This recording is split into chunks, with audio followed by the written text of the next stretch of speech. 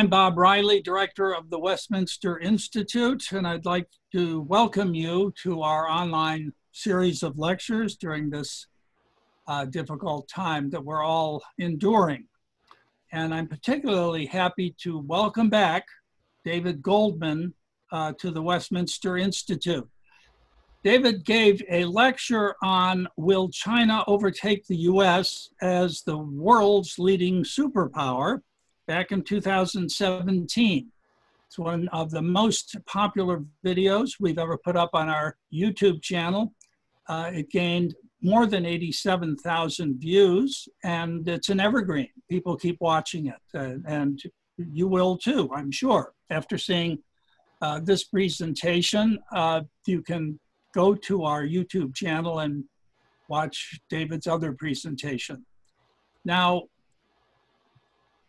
David was a mystery man for quite some time. He wrote a profound column on strategic affairs in the Asian Times under nom de plume Spengler. Those of us who followed foreign policy strategy avidly read that column and wondered, who could this man be who is so well versed in history, demography, military affairs, the Middle East, Asia, Europe? Who could have such comprehensive knowledge in these subject matters? Well, the answer finally came when Spengler was unveiled as none other than David Goldman, who continues to write, of course, in the Asian Times and many other places. David is an award-winning Wall Street strategist. He's advised the U.S. National Security Council, the Department of Defense, and institutional investors globally. He's the president of Macro Strategy, a senior fellow of the Jewish Institute for National Security Affairs in the Middle East Forum, among other institutions. His book, How Civilizations Die, appeared in 2011. In terms of his new book, I'm just going to read one endorsement from a mutual friend of David's and mine, Dr. Larry Arnn, who's the president of the Hillsdale College. Here's what Larry says about David's new book. Quote, David Goldman has lived in, visited, watched, and interpreted China for decades. An economist and a polymath. I'll interrupt here to say I would use the word Renaissance man in describing David. I forgot to mention he's an expert in musical theory as well. Anyway, back to Larry. He, David, predicted long ago the things about China that the rest of us are only beginning to see. And he shows how to redeem that, in this masterwork, he tells a terrible story and he shows how to redeem that story from its possible end in disaster. If you want to know where the world is going and how to stop it, read this book. And the title of the book is the title of David's lecture for Westminster Institute today. You Will Be Assimilated, China's Plan to Sinoform the World. David. Bob Riley, thank you for that kind and generous introduction. And coming from another expert in music theory, the mention is particularly gratifying. China wants to be the dominant superpower. It wants to take over the world. It wants to assimilate you like the Borg, and it's been gaining on us. In fact, it's still gaining on us. But before I talk about all the depressing things that we need to talk about, I'd like to begin on a note of optimism. We've been here before. Back when I was a college student, and Henry Kissinger was National Security Advisor, Secretary of State. Richard Nixon went to China. In those days, the foreign policy establishment had written off the United States as a competitor to communism.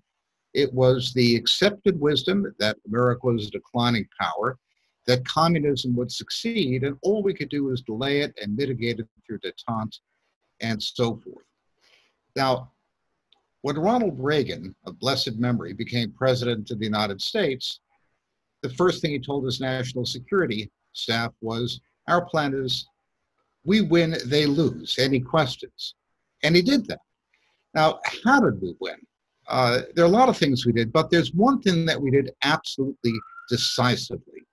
We made ourselves incomparably the most powerful nation in the world by creating a generation of technology that no one hitherto had imagined. Totalitarians don't care about human rights. They don't care about niceties. They don't care about being perceived as bullies. They are bullies, and they revel in it. They respect power. What the United States did in a very short period of time was to invent fast and light microchips, the kind that can be put in the cockpit of a fighter plane and give us look-down radar. We invented laser optical devices. We invented the internet. We invented a whole new set of displays. We invented basically all the smart weapons and systems that made it clear to the Russians by the early 1980s that they would lose a conventional war with NATO and they didn't want to fight a nuclear war. And it was that realization, capped by the Strategic Defense Initiative, which promised to eventually make us impregnable from enemy missiles, that broke the confidence of the Russians and led to the collapse of communism in the greatest bloodless victory in American history. Nobody in 1973 thought we would do it, and everybody in 1983 saw us do it. The turnaround was stunning and it was comprehensive because American inventiveness, creativity, and patriotism triumphed over a totalitarian system. So having seen it happen before in my youth, I would very much like to see it happen again. I believe we can do it. In some ways, it's tougher. China is a much tougher kind of opponent than the Soviet Union ever was. Now, having started with a forward-looking note and my confidence in the well springs of creativity of the United States of America, let's talk about what kind of opponent we're looking at. A lot of my friends, for example, Senator Ted Cruz, on whose campaign I worked in 2016, whom I respect enormously, are saying China is now what the Soviet Union was in the 1980s. We're fighting another Soviet Union. It's a new Cold War. Well, there's some truth to that, but I think the differences are in many respects much more important. For one thing, the Soviet Union was always a rotten economy. It produced some fabulous engineers and scientists and some very good weapons, but it was never able to produce in depth, and it certainly couldn't compete with the United States in the microchip revolution. Russians waited in line for hours outside stores with bare shelves. Go to any Chinese city, and you have shopping malls everywhere, filled with goods from all over the world. Supermarkets are full.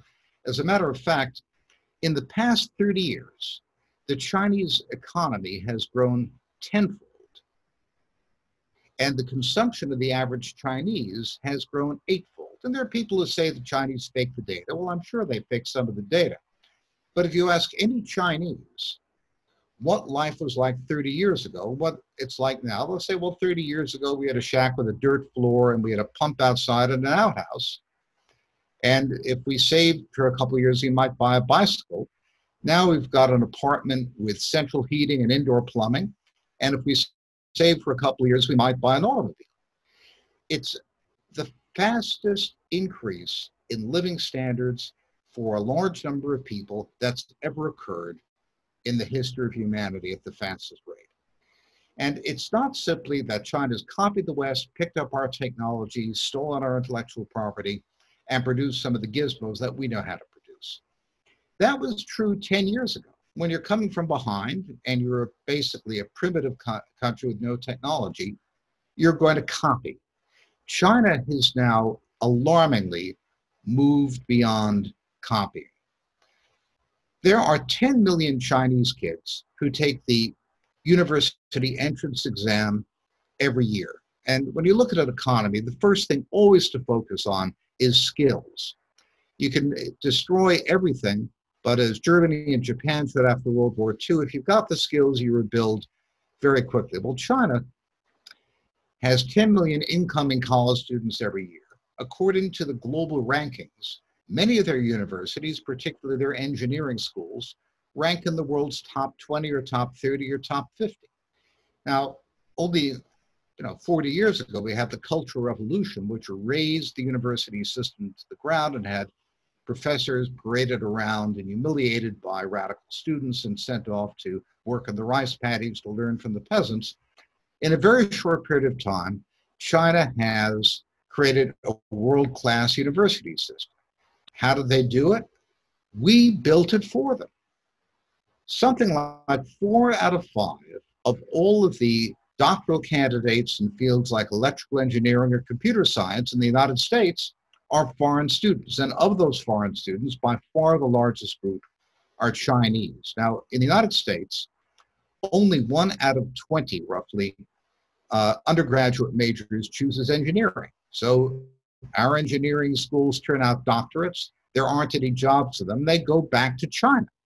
We've created a world-class faculty for Chinese universities, while our own kids aren't studying engineering. Why don't the smart kids study engineering in the United States? Well, because about 20 years ago, our technology companies, in their wisdom, decided that it was a lot more profitable for them to invest in software. Why software? Well, if you add an additional customer with software and they download Microsoft Windows or Excel or whatever it is, the cost of adding that individual customer is 0. So the potential return on equity can be infinite. If you're actually building goods, the cost of additional customers, the cost of the new goods. And the Asians, particularly the Chinese, subsidize heavy industry. So capital-intensive industry migrated to Asia. We lost 10 million manufacturing jobs. The smart money, the kids who were good at math went to Wall Street, or they coded software for Microsoft and Google, and the universities stopped attracting engineering candidates. So our capital-intensive industry has been vastly diminished. For example, the United States invented the microchip, which is the basic building block of the digital economy.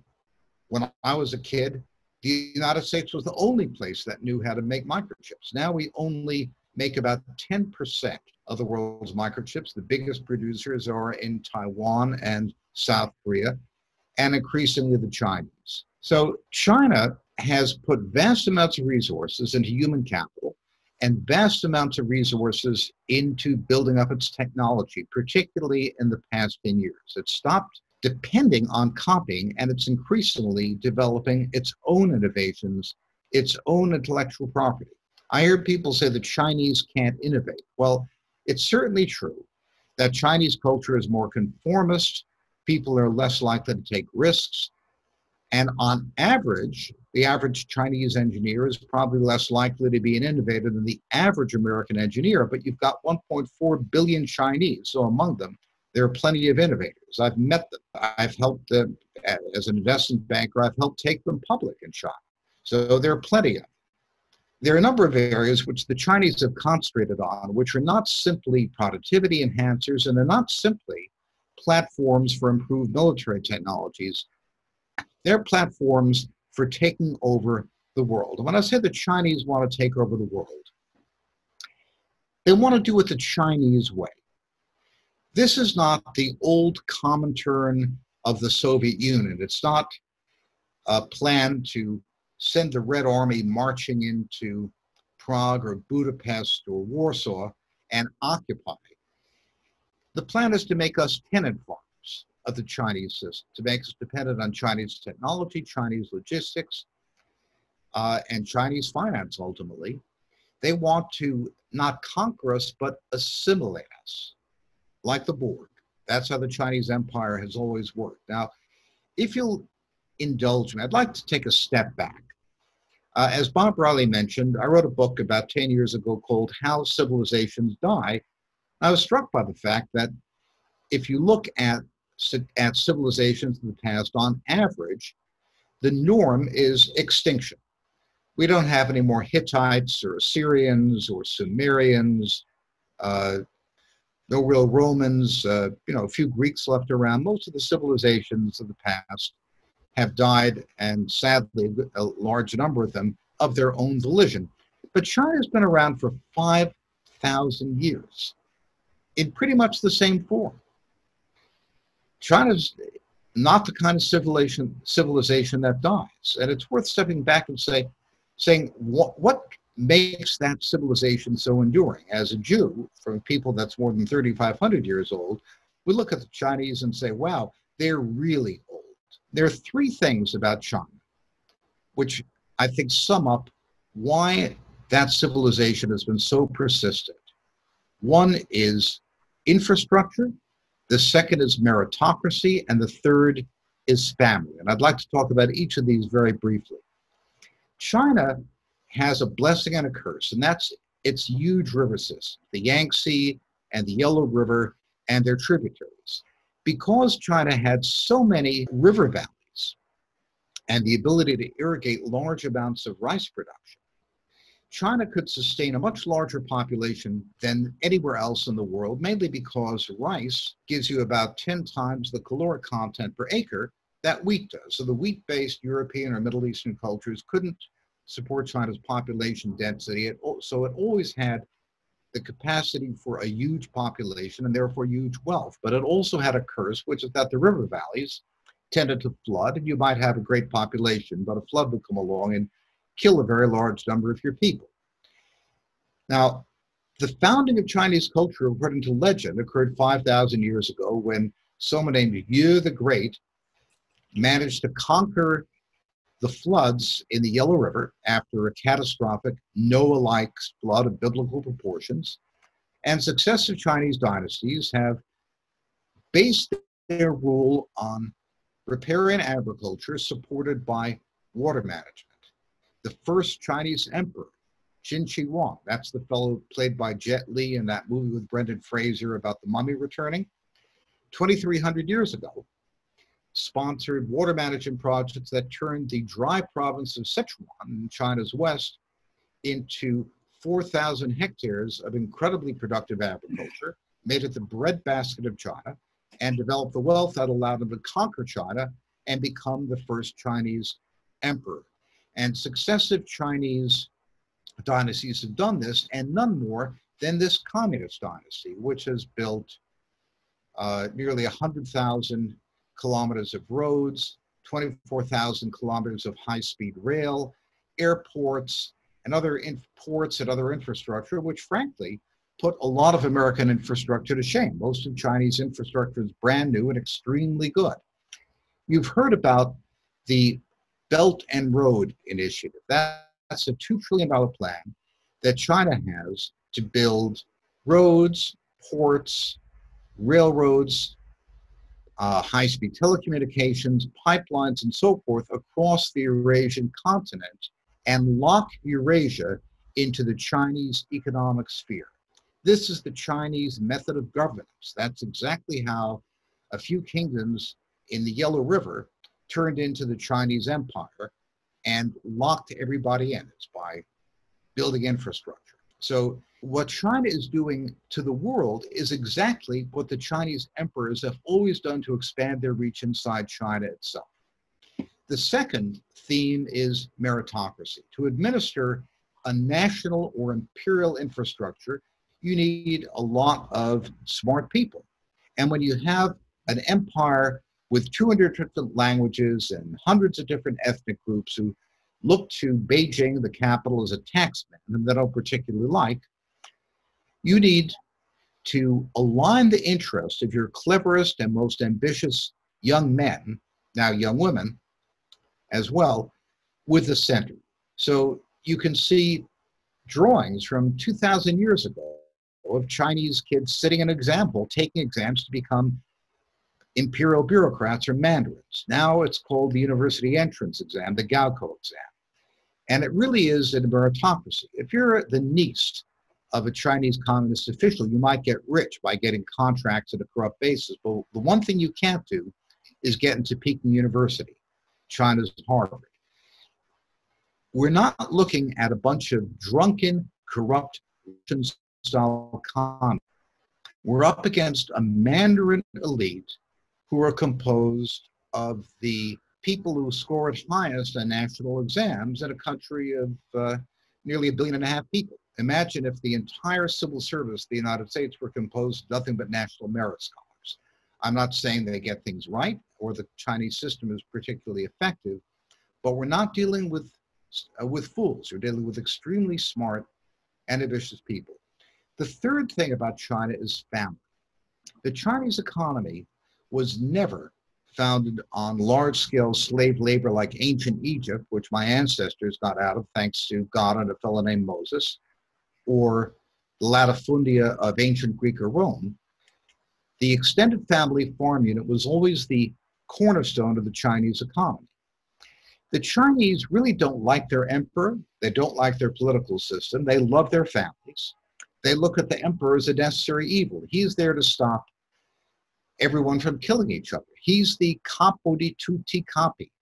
He's the Lucky Luciano of China, who stops the underbosses from becoming warlords and starting civil wars, which, when you've had a weak emperor in China, have wreaked incredible damage on China. So the Chinese tolerate their political system because they look to their families.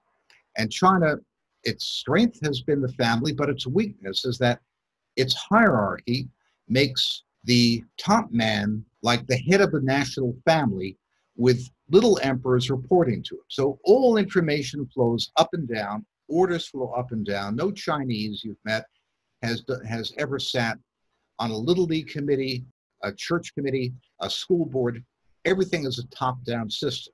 So you've got the advantage of having smart people at the top and the disadvantage of having a very rigid and inflexible system. That's why I think our system is fundamentally superior and why we could beat them, but sadly, we're not beating them now.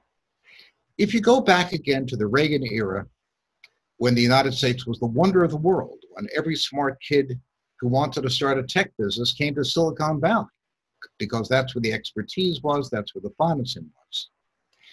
We spent the equivalent in today's dollars of about $300 billion a year, about 1.5% of our gross domestic product, on basic R&D. And all the major corporations, RCA and General Electric and IBM and Hughes Aircraft and so forth, had corporate laboratories. Bell Labs was the biggest of them.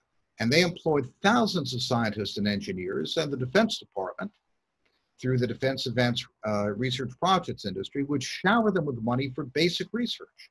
That's how we got the microchip. That's how we got the internet. That's how we got the semiconductor laser and optical networks. Every single invention came out of that. We don't do that anymore. We're spending, relative to the size of our economy, about 1/3 as much as the Reagan administration did, and that's the real scandal. And the corporate labs have pretty much disappeared. There is a successor to Bell Labs, which produced so many Nobel Prize winners and so many critical inventions. The assets of Bell Labs were picked up by Nokia, the Finnish telecommunications company, and now they're located in Shanghai, and it's called Shanghai Bell. So the successor of Bell Labs sitting in Shanghai with 15,000 Nokia researchers, Chinese, developing technology for China.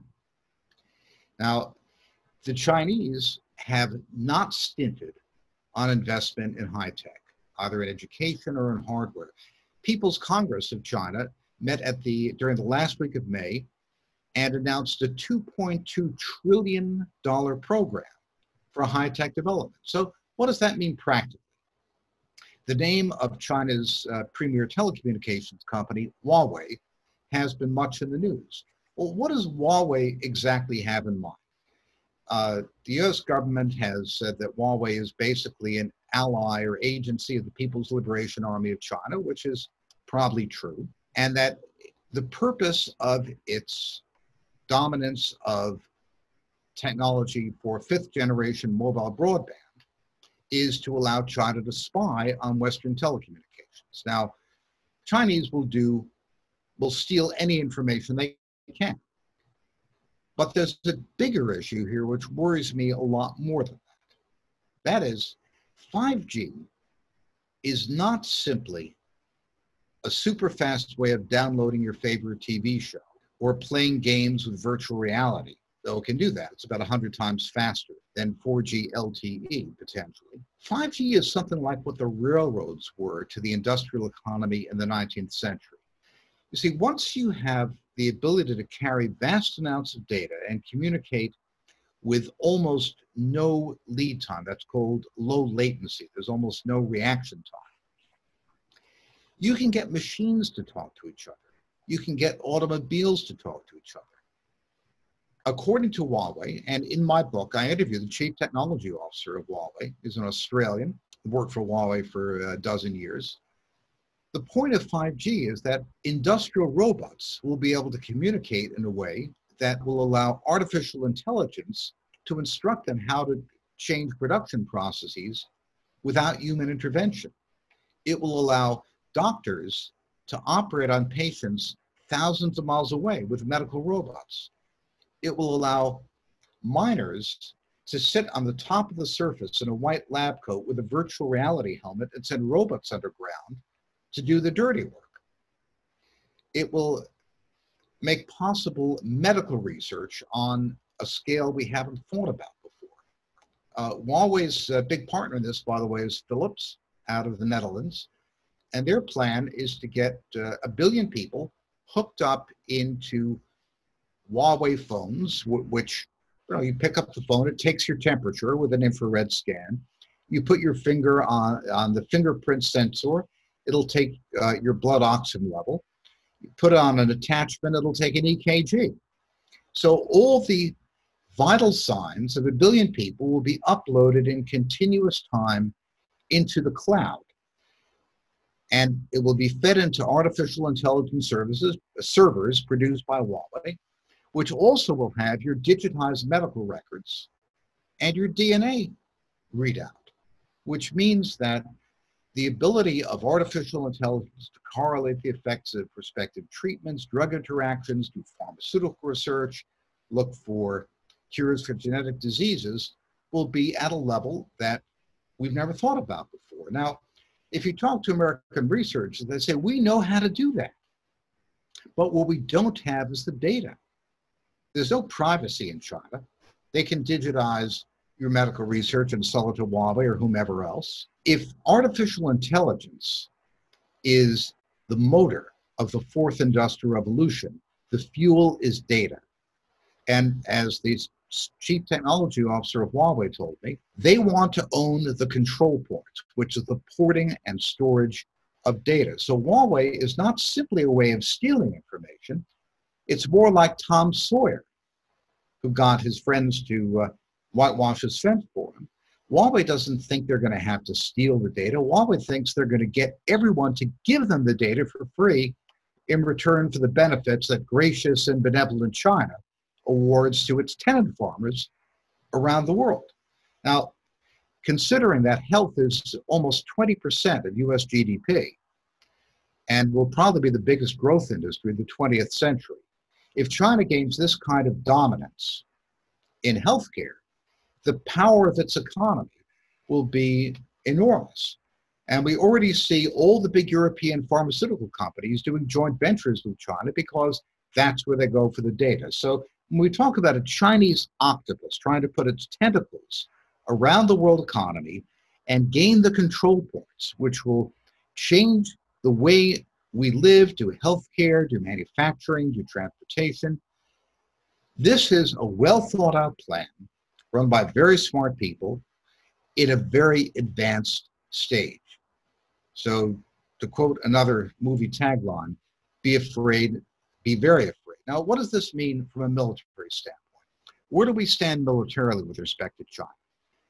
In the 1990s, when the Chinese threatened Taiwan, the Clinton administration steamed a couple of aircraft carriers through the Taiwan Straits, and the Chinese had to back down. They had absolutely nothing to match American firepower. Now, we kind of don't know who has the upper hand in the Western Pacific. The Chinese have developed very sophisticated and accurate surface-to-ship missiles. A lot of people think they can take out American aircraft carriers. American aircraft carriers are sitting ducks. They have a very large number of diesel electric submarines, which make about as much noise in the ocean floor as turning on a light bulb.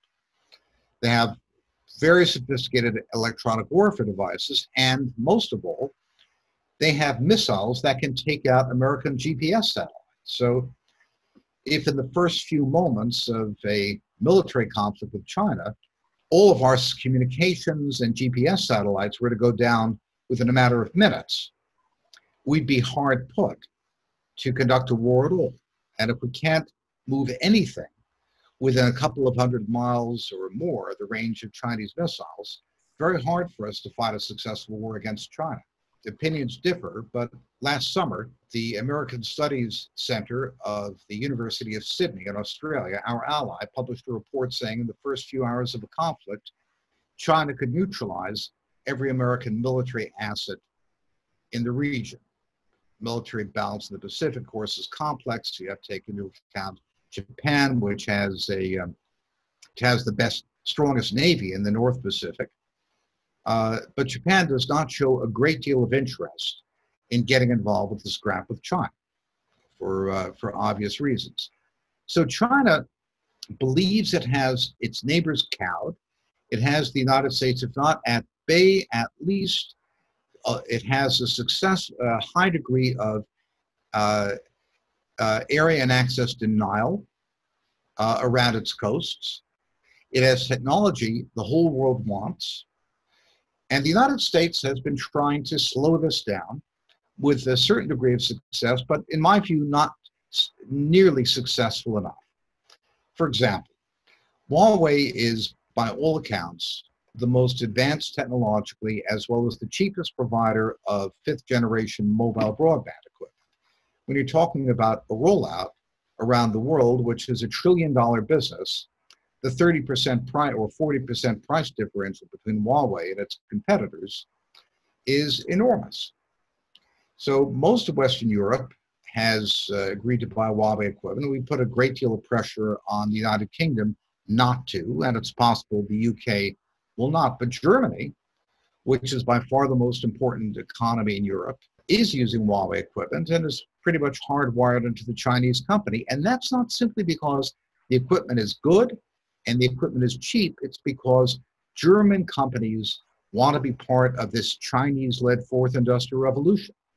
Volkswagen is now selling virtually half its cars in China. Mercedes and BMW, which want to become big electric car makers and take on Tesla, are in joint ventures with Chinese battery companies. The Chinese market will be the biggest market for electric cars. So a lot of European industry is migrating to China because this 5G-centered fourth industrial revolution is being heavily subsidized in China. So in China itself, with 1.4 billion people, they're outspending us 3-to-1 on 5G, and they're spending an enormous amount of money on the industrial applications, which make 5G a revolutionary technology, just as I said, on the scale of the railroads in the 19th century. So unless the United States has its own alternative technologies, we're not going to be able to stop China from selling technologies that we don't have for very long. And people have talked about how great it would be if Ericsson and Nokia, the Scandinavian companies, were to be substitutes for Huawei. We've encouraged people to go with them instead of Huawei.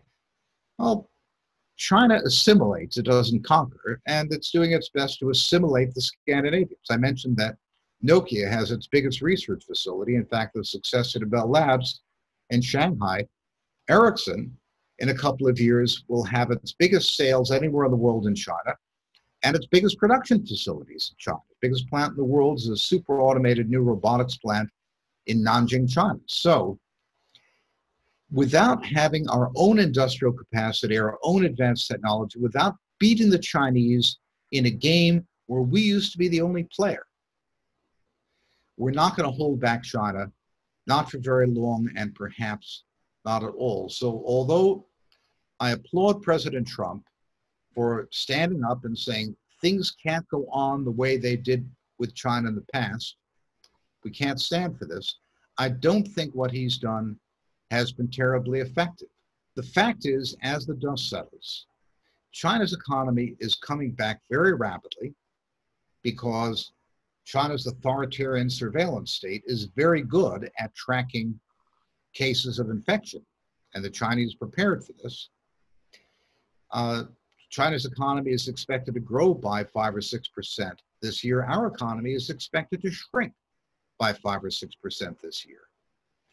So, if anything, the crisis is a reminder to us that not having the industrial capacity to make ventilators, let alone protective gear for hospitals, to manufacture our own pharmaceuticals, to lead in the race for a vaccine, having moved so much of our industrial capacity offshore in a crunch, that turned out to be a really terrible idea. So I think I'd like to conclude where I left off. I think we have to look back to what the United States has done so successfully in the past, look to the resources of American ingenuity, but we have to realize that we're dealing with not the Soviet Union with a couple of 100 million people. We're dealing with China with 1.4 billion people and massive subsidies to build out high technology industry.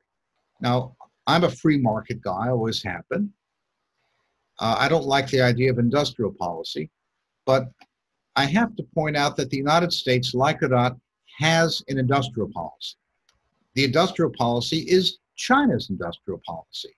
And under China's industrial policy, high-tech, capital-intensive manufacturing migrates to China away from the United States because it's subsidized. And unless we provide the right kind of financial incentives for American industry to build out high technology, capital-intensive manufacturing in the United States, we will continue to lose. Tariffs aren't enough. Sanctions here and there aren't enough. It's going to take us, in my view, $1 trillion and 10 years to turn this around. Now, considering that we just spent $6 trillion to tide people over through the crisis and bail out financial markets by having the Federal Reserve buy tons of securities, that shouldn't sound like a great deal of money. We still have the credit to borrow that money at very low interest rates. So this is a great time to repair the roof, because if we wait, we may not have the opportunity in this way again. With that, I'd like to thank you very much for your attention. There's more detail in my book. Thanks for listening, and thanks for considering reading my book. David, if I could ask you to comment on a few items, we'd greatly appreciate it. In your past work, you have pointed to, well, demography is destiny, the impact of demography on the survival of civilizations. So could you comment on China's demography and the problem of its aging population? Yes, China's workforce stopped growing in the last couple of years.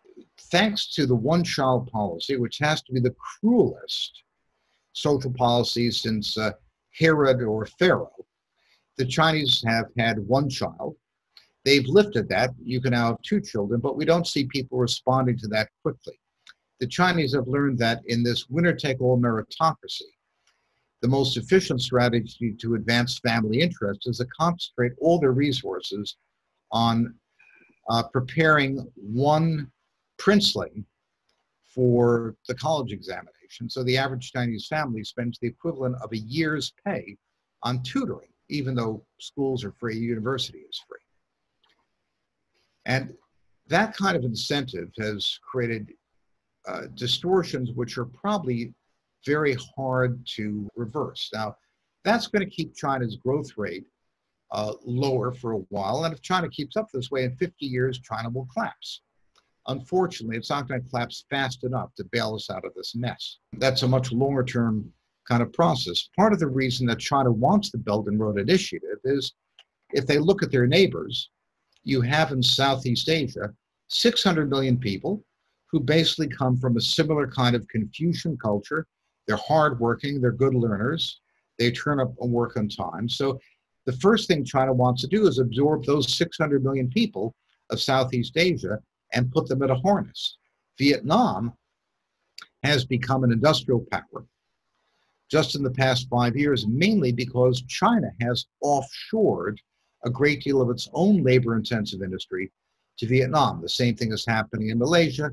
Same thing will happen in Thailand and to a lesser extent in Indonesia, which has, well, a bit more problems than Vietnam. And eventually they'll get to Central Asia and Turkey. So China is dealing with its demographics by imperial expansion as well as internal social policy. It's a long-term threat to China, but it's not the kind of threat that's going to get us out of the predicament we're in now. So you can't count on demographics to cripple China fast enough to help us. If I can, let me also ask you to comment on Secretary of State Michael Pompeo's recent, formal declaration that the United States is not going to accept Chinese claims for most of the South China Sea. Well, they shouldn't.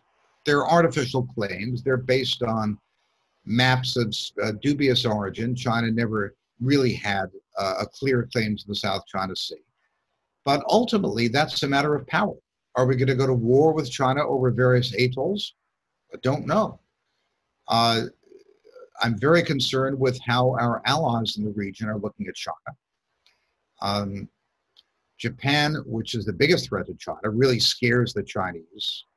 During World War II, Japan killed 25 million Chinese, so they remember that. Japan has been backing off commitments to the United States, for example, a commitment to install offshore Aegis missile defense systems to defend American bases in Japan. That was a big Chinese demand that the Japanese buckled to. So although Secretary Pompeo is completely right not to accept Chinese claims, which are aggressive and outrageous, nonetheless, what's really going to determine how the Chinese look at this is whether they think we can shoot down their missiles aimed at American aircraft carriers or, God forbid, American cities. Chinese helped pioneer very fast missiles, the hypersonic glide cruise missiles, which travel at several times the speed of sound. We currently have no defenses against them. Undersecretary of Defense for Research and Engineering, Brian Griffith, has talked a great deal about the threat from these very fast missiles.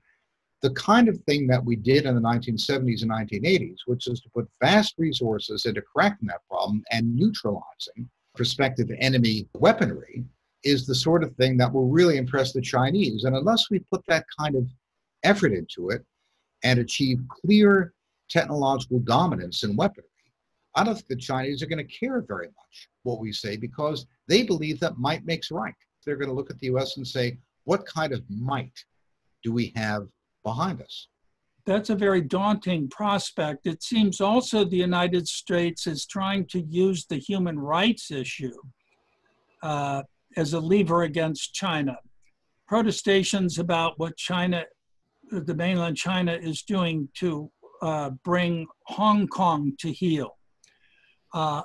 American sanctions on Chinese individuals involved in the mistreatment of the Uyghurs. Does this have any prospective effect, or is it? I don't think it has. It certainly won't move the stony hearts of the Chinese leadership. For thousands of years, China has dealt with what they would call unruly barbarians by offering them two choices. One is you assimilate, and the other is we kill you all. If you talk to any Chinese, from a foreign ministry official to a taxi driver, and say, well, what do you think about the Uyghurs? They'll say matter-of-factly, well, of course, we're going to kill them all. Of course, they're not killing them all, but they are destroying their culture, humiliating them, diluting their population, and so forth. In the case of Hong Kong, that's a tragic situation, because Hong Kong is a British city, not a Chinese city, never should have been part of China. In my view, the worst thing that Margaret Thatcher of blessed memory ever did was to hand over Hong Kong and Kowloon to the Chinese when the British had a perpetual leasehold. They didn't really have to do that. So Hong Kongers, who are basically British residents of Chinese ethnic origin, have been stuck with the People's Republic of China, which is a roach motel. Once you become part of China, you never leave. China will go to war over the integrity of its territory because it's a patchwork of languages and ethnicities. And every ruler in Beijing from the dawn of time has thought if one province can secede, they all will. So we've got to make an example of any prospective secessionists. Now, I think what will happen with Hong Kong is extremely simple. About 500,000 people to 1 million people will emigrate. Many have already. Hundreds of thousands have left. People who really hate the Chinese system, who want democracy, will go to Taiwan or the UK or the United States or Canada, and the Chinese will ship a similar number of people in from the mainland. So you'll have a population transfer, which in fact has been going on for a few years until the Chinese get a population with a majority that supports the People's Republic of China. Again, that's tragic, but this is a city of 7 million people up against a country of 1.4 billion people. It's an anomaly that never should have been Chinese. So I don't think our best protestations about Chinese human rights violation of what is in fact a Western city are really going to do very much. Now, we threatened sanctions on financial sanctions in Hong Kong. We threatened to kick Chinese companies out of American stock exchanges who trade their shares there. The result of that has been that Chinese companies went back to Hong Kong and money followed them to Hong Kong. So the Hong Kong dollar has been very strong and the Hong Kong market has been very buoyant since the United States threatened to kick the Chinese companies out of American exchanges. That's been a case of throwing them into the briar patch. So again, piecemeal actions, reactions to Chinese barbarities, things we don't like that they do, are not going to add up to a strategic policy. We need a policy to be stronger than China, to be technologically dominant, economically and militarily as we were in the past. Nothing works against totalitarian empires except power, and technology is power. Yes. Oh, what about the possible role of Taiwan in such a strategy? Well, Taiwan by itself, I would say Taiwan and Japan together. Taiwan was owned by Japan for a very long time. People speak more Japanese there than English. The industrial and economic ties between Taiwan and Japan remain very strong. And Japan is a formidable military power, strongest navy in the region. Its air force could wipe out anything the Chinese can put there. The Chinese Air Force could destroy Shanghai if it wanted to. I can tell you the Chinese remain terrified of the Japanese. So Taiwan by itself, I do not think can mount a successful resistance against the Chinese mainland. However, if the Japanese were to be involved, the Chinese would be at an enormous strategic disadvantage.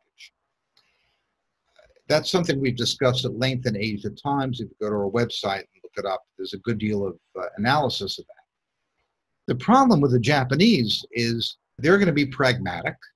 They're not going to fall on their sword for the sake of the American concept of truth, justice, and the American way. They'll do it if they think America is more powerful. So I think the way to make sure that we have the upper hand, in particularly the Northern Pacific, is technological superiority. I'll give you a simple example. Russia has an air defense system called the S-400. It's supposed to be very good, probably the best there is. We don't know how good its capacity is to resist American jamming or to deal with stealth. Right now, the S-400, with a range of several hundred kilometers, can sweep the skies over Taiwan. And it's possible that the Chinese now have the ability, the system they bought from the Russians, to wipe out the Taiwanese Air Force from land-based systems based in the mainland. Now, I don't know whether that's the case, and sadly, unless we actually fought a war, we probably wouldn't know for sure. But there are many techniques that are in development. for example, drone swarms, which could defeat the S-400. And if the United States had a Manhattan Project-style program to improve on air defense and basically turn all the Russian and Chinese air defense systems into worthless junk, they would take that very seriously. That would scare them. David, since you mentioned Russia, let my last question be about Russia. Has it pretty much accepted its role as a very junior partner to China? The Russians and Chinese have always disliked each other. They've never trusted each other. We won the Cold War, in fact, because Richard Nixon had the wisdom to open diplomatic relations with China and create, if not a second front, at least the threat of a second front for Russia. But at this point, Russia as a hydrocarbon monoculture and secondarily a weapons provider has China as its main market. China very much wants to get its energy imports overland so the United States can't interdict them in case of war. So they're building massive amounts of pipelines, and Russia now exports more oil to China than any other country, more than Saudi Arabia. They're also a major weapons provider to China within limits. They don't want the Chinese to reverse engineer everything they have. I think that the Russians are always going to be pragmatic under present circumstances with the hostility prevailing between us and Russia, particularly over Ukraine. Russia has felt itself backed into the relationship with China, but there's always the possibility of a diplomatic revolution, of breaking Russia away. I think that would really depend on a NATO so strong that Russia wants to join us rather than try to beat us and see its economic future more in the West. But that's a very long way away. So de facto, Russia and China are now allies, and maybe also Iran. David, thank you very much for that superb presentation, and best of luck with your brilliant new book, You Will Be Assimilated. Bob Riley, thank you so much for this invitation. Always a great pleasure to talk to you under any circumstances. And thank you all for listening.